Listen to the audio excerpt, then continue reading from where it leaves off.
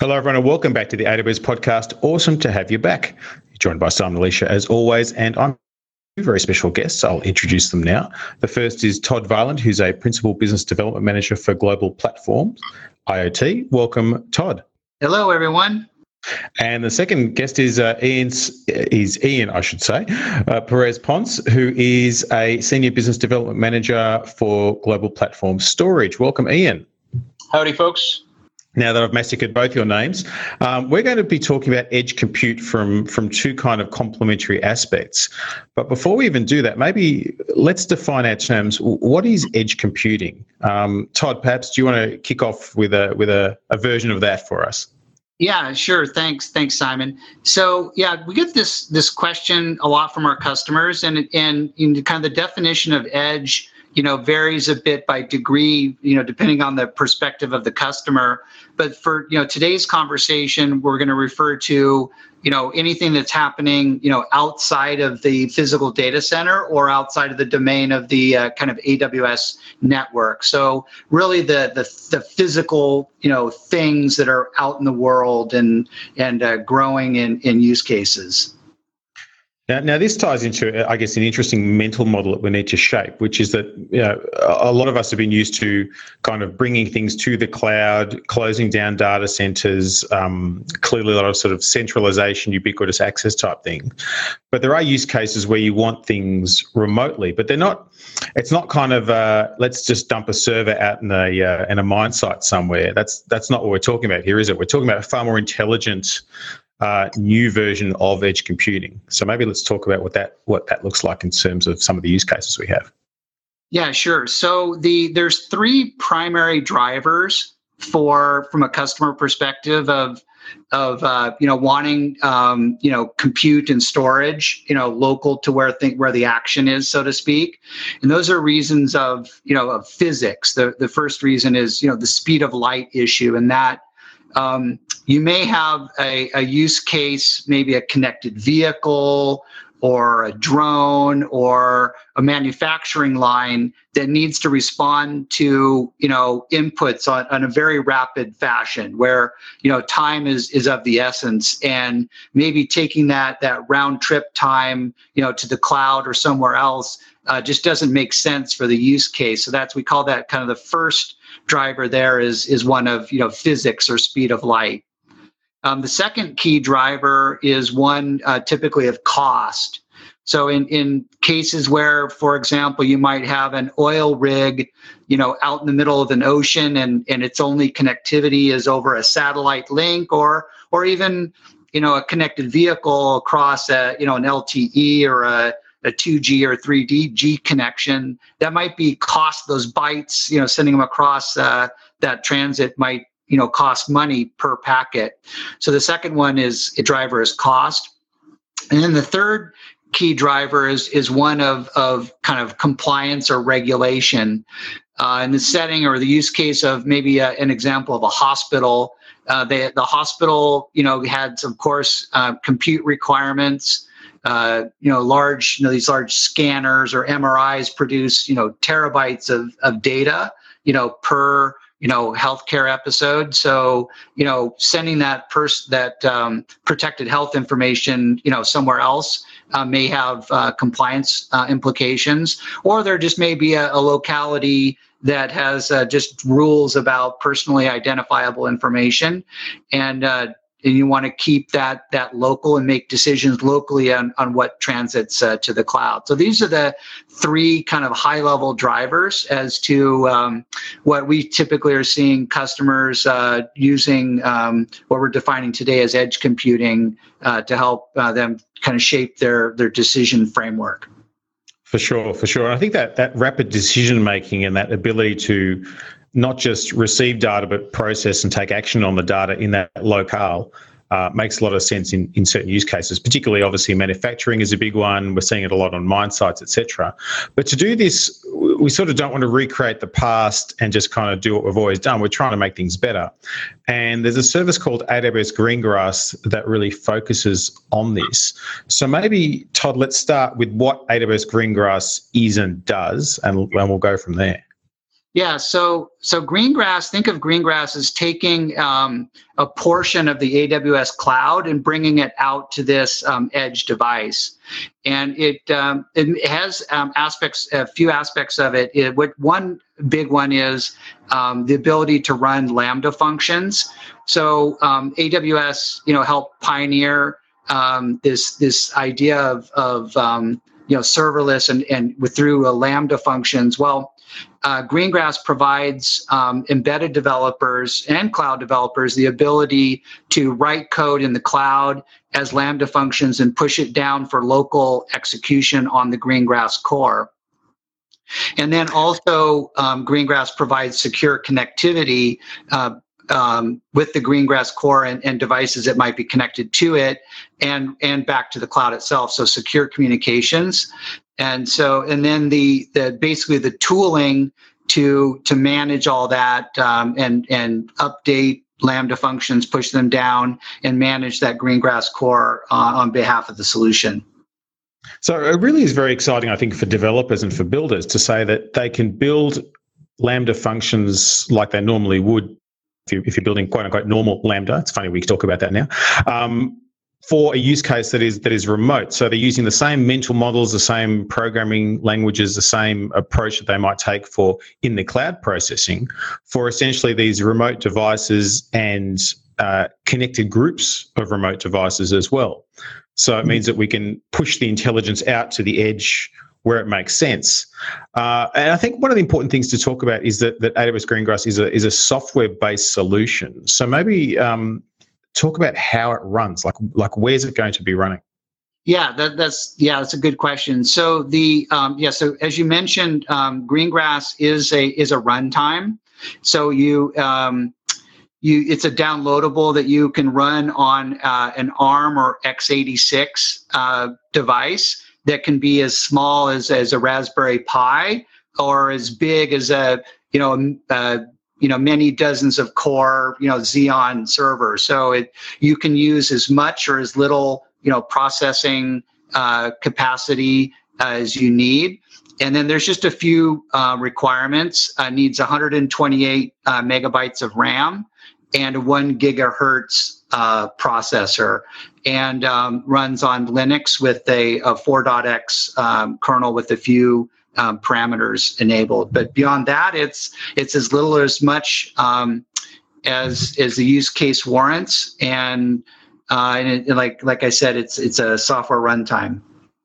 And it's great because it's easier to deploy. It also takes care of the classic undifferentiated heavy lifting, because basically what you're able to do is have the familiar AWS IoT device shadow construct in your local area there. There's local messaging, so it enables you to have communication and messaging between the devices on that local network as well.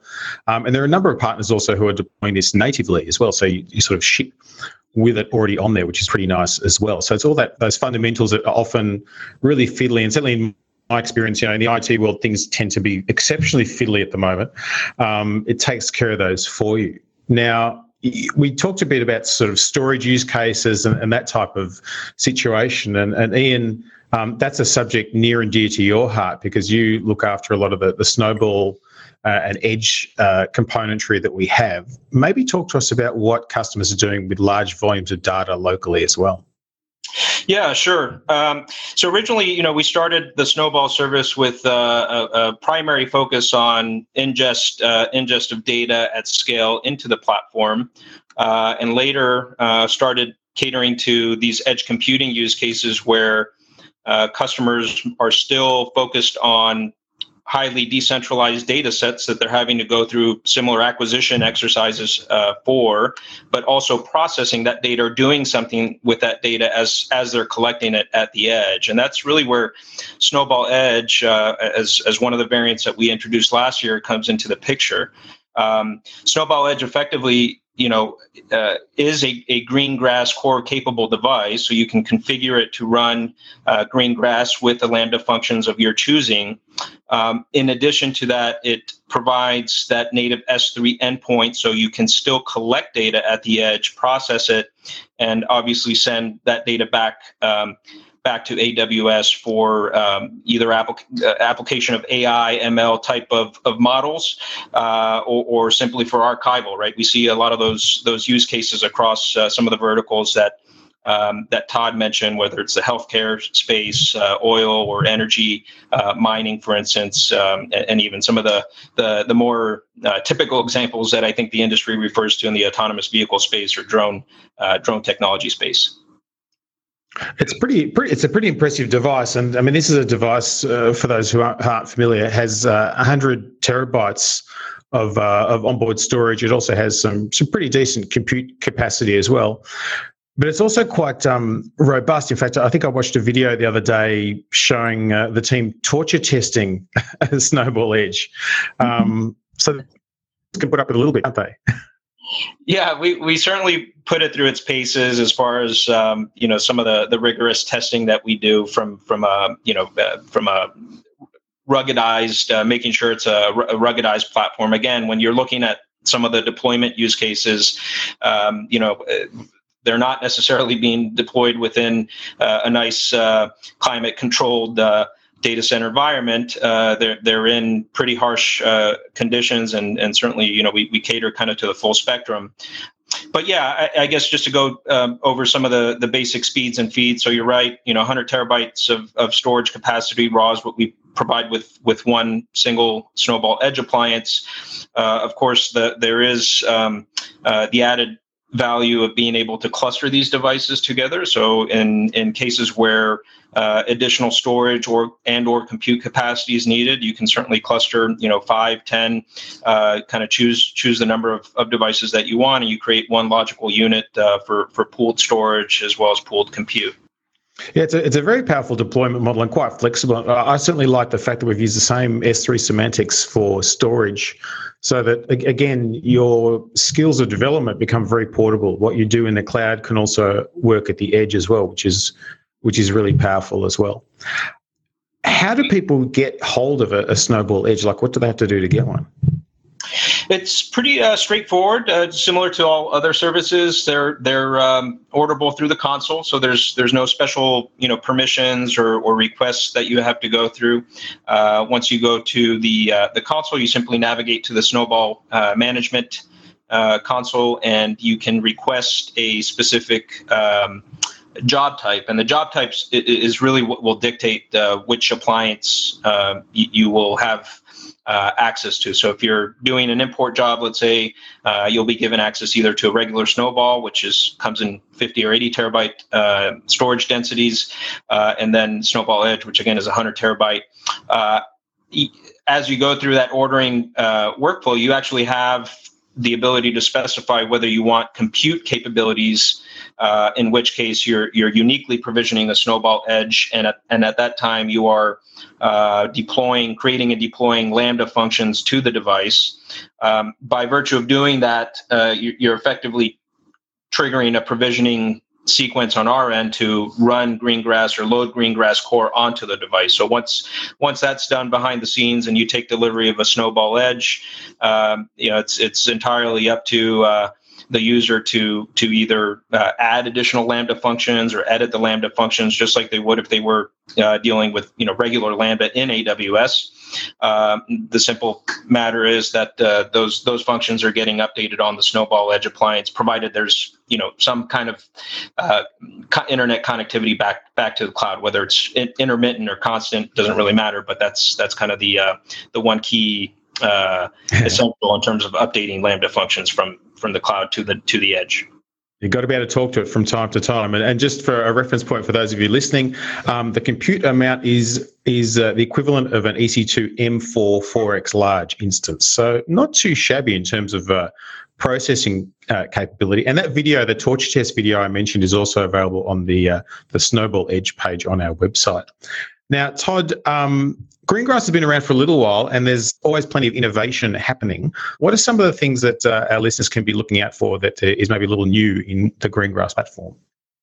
Yeah, so from a new features capability perspective, a couple things our customers have been asking for, and we're really happy to have recently provided. One is called local resource access.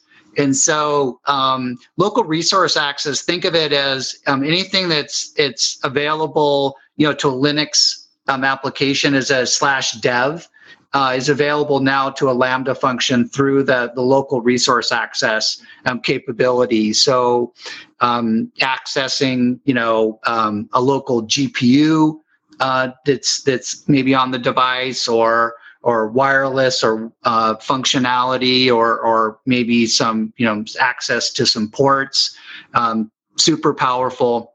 And then also I just want to kind of among many is calling out our new machine learning at the edge capability. So not enough time to go into it in great detail. I would encourage folks to go to the AWS website and look for the ML at the edge functionality for Greengrass. But effectively think about it in terms of, in the same way that you can develop a Lambda function in the cloud and then push that down to your Greengrass core, you can develop machine learning models in the cloud with access to all the powerful training capabilities that are available in the AWS cloud. It's not, what I'm talking about is not specific to any training platform, but then you can, in the same way you can push Lambda functions down to your Greengrass core, you can push machine learning models down to your Greengrass.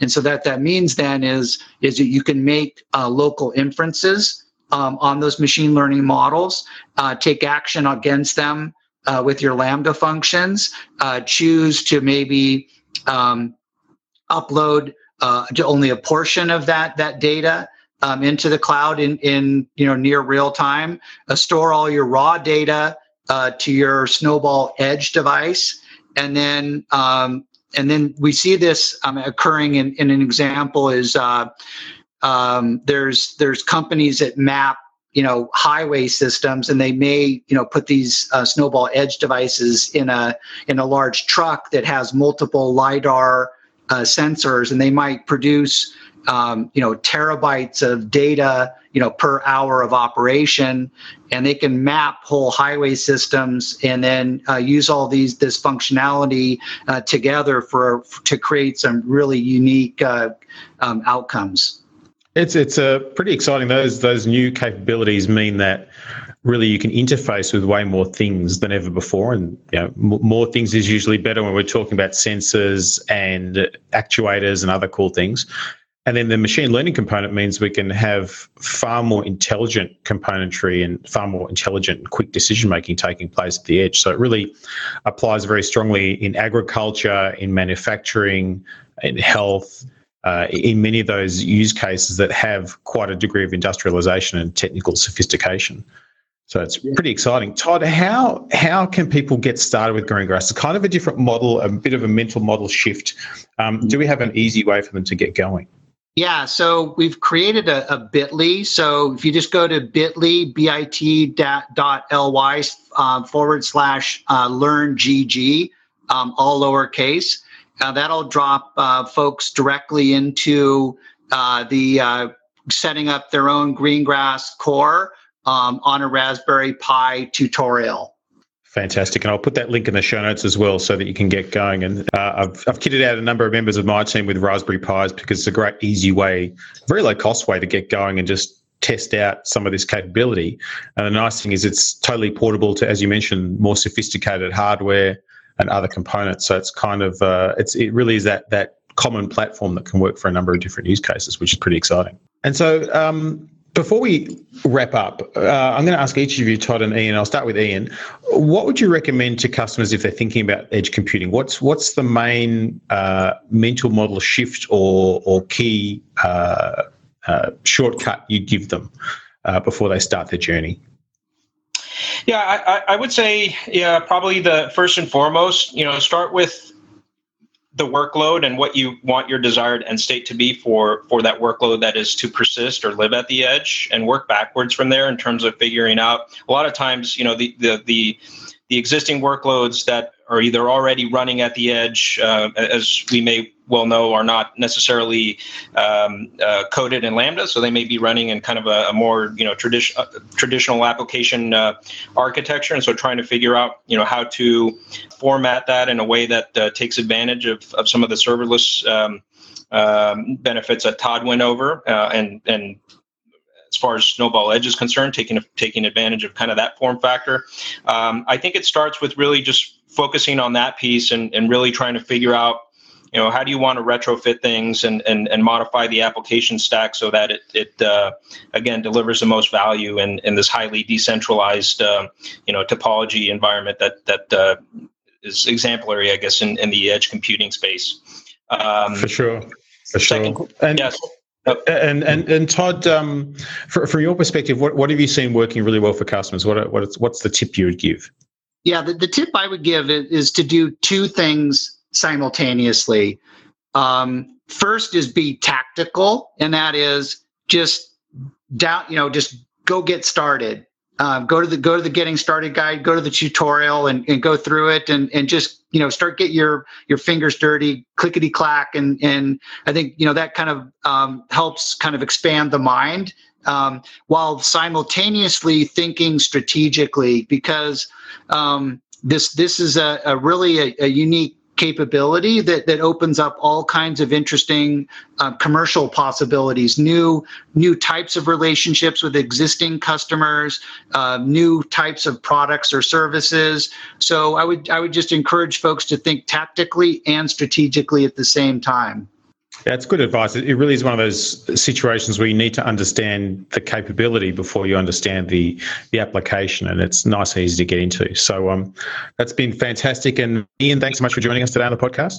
Thank you, Simon. Appreciate you having us. And Todd, thank you for taking the time as well. Yeah, thank you. And thanks everyone for listening. As ever, we do love to get your feedback. AWS podcast at amazon.com. And until next time, keep on building.